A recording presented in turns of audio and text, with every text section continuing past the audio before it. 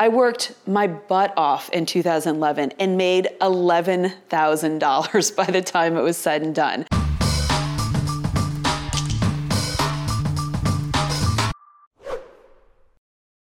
Melanie Atkinson, realtor with Smith & Associates in Tampa Bay, Florida.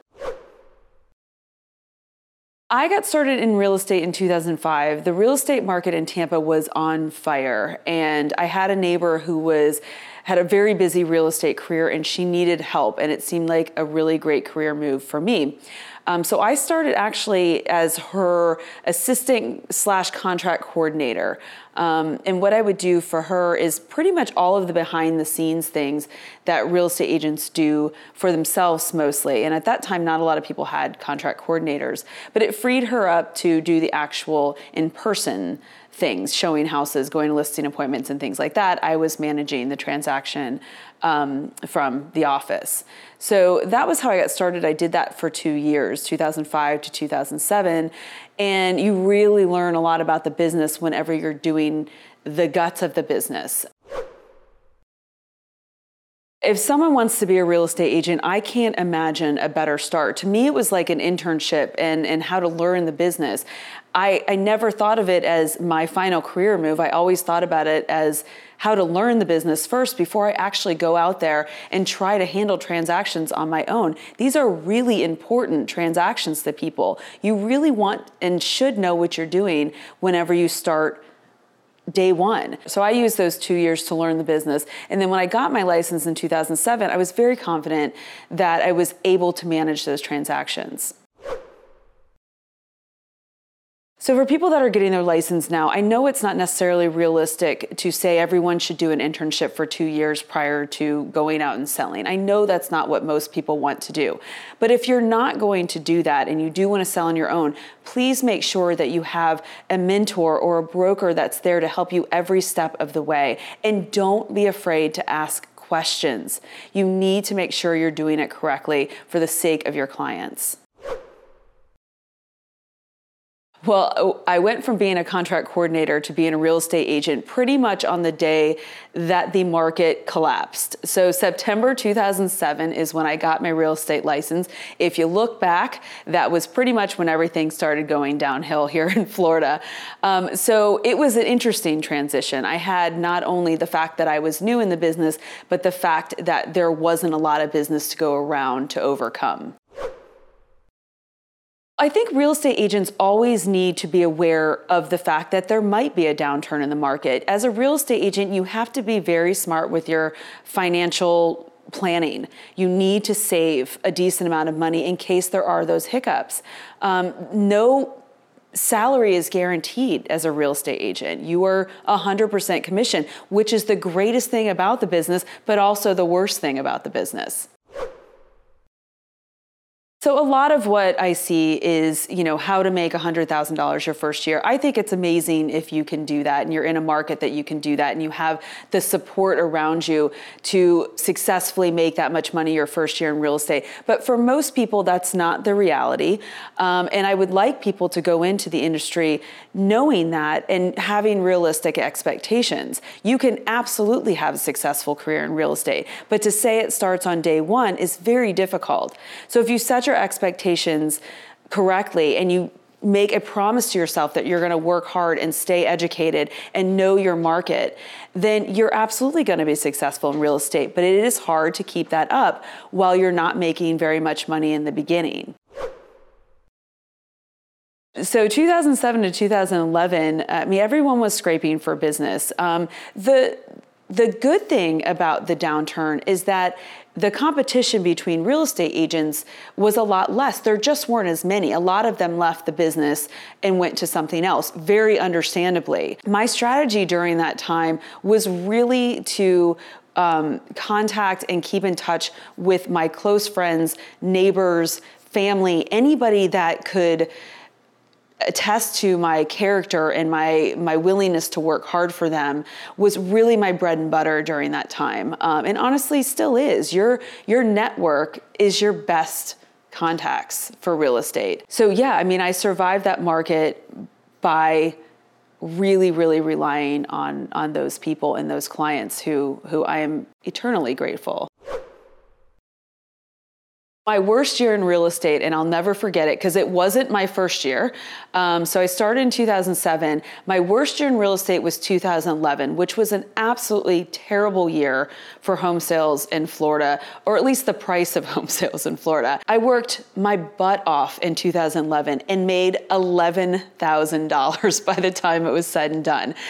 I think I probably made 25 cents an hour if I were to actually break it down. There were transactions that would take months and months and months, and then they would get rejected. So yeah, in 2011, everything was a struggle. Nothing was easy. Transactions were difficult. Buyers didn't necessarily know if it was the bottom of the market.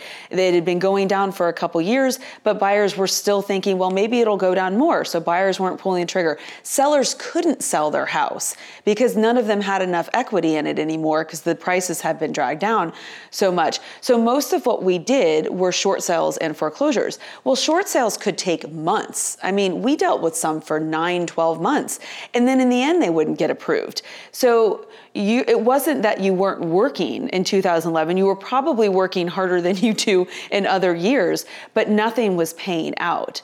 So as much as that year was difficult financially, I learned so much during that time that I could never, ever begin to quantify the amount of learning experience that I got. And I'm grateful for it now in retrospect. It was definitely difficult at the time though. One big takeaway from 2011 is just to be grateful when the market is actually going well.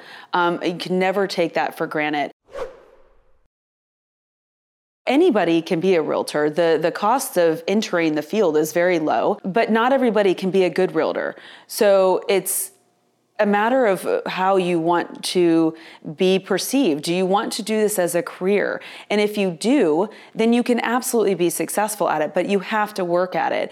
People aren't just going to give you their $1 million listings if you're not a capable realtor. You have to stay educated. You have to ask questions when you need to, and you have to create a trust with buyers and sellers that really allows you to grow in your business. I see real estate agents, I see different types of real estate agents. And I think, just like people in general, certain people work better with certain types of real estate agents. I am not a pushy salesperson. I believe in letting people have the time that they need to find the right place. And that creates a trust with my clients. Are there other people that think that you should be more salesy? Absolutely. And they do a great job. Different real estate agents work better with different types of clients. So if you have a client that doesn't want to be pushed into anything, then if you push them, then they're not going to trust you. So, I don't necessarily think there's one way to be a successful real estate agent. I think you have to be true to who you are, and that will make you a successful person in whatever career you choose. Well, I think the general population thinks that being a realtor is an easy way to make money. And I'll be completely honest, there are some transactions that are very easy, but a lot of times when they get easy, it's because you already have the knowledge to make that transaction easy. That comes from years and years of knowing how to do things right to make them easy. But from your client's perspective, they look at it and think, wow, that was really easy for her. Well, if I'm really good at my job, shouldn't it be easy? So when I started in 2007, teams were not really all that popular. Nowadays, you see a lot of real estate teams. I was actually part of a team for many years, and I loved it. It's a great way for new agents to get referrals and leads. They can work the listings that the team leads have and work the buyer leads that the team leads give them. You are going to pay more for those referrals. You're not going to make as much on the bottom line, but it's a great way to get to know the business. Plus, you get the benefit of having the entire team's knowledge at your disposal, which is a really great way to learn. The team doesn't necessarily work for everybody as they get their own business, but that is a completely individual choice. The Tampa Bay real estate market is really interesting because there are so many different places that you can sell. Pinellas County, you can sell on the beaches, which is really fun. Or in Hillsborough County, it's in a massive county. You have to know a lot of different areas to really be able to sell Hillsborough County. You can also go down to Sarasota if you want, or up into Pasco County, which I do all the time. So the Tampa Bay market is really interesting from that aspect, but it's also changing a lot, and we're getting a lot more city living. So now the focus is shifting to people wanting to live in more urban areas. So now we're seeing, high rises starting to go up in downtown Tampa, which will be up in the next couple years. High rises on Bayshore. Those are all very high end properties, but we're getting a lot of people interested in that type of living. So it's constantly changing. You've been listening to the Melanie Loves Tampa Bay podcast experience. Thank you for your support. Consider subscribing if you want to learn about real estate, homeownership, or living in the Tampa Bay area. You can also follow me on YouTube, Instagram, Twitter, and Facebook. Links are in my show notes. Or visit my website, MelanieLovesTampaBay.com. See you in the next episode. With love, Melanie.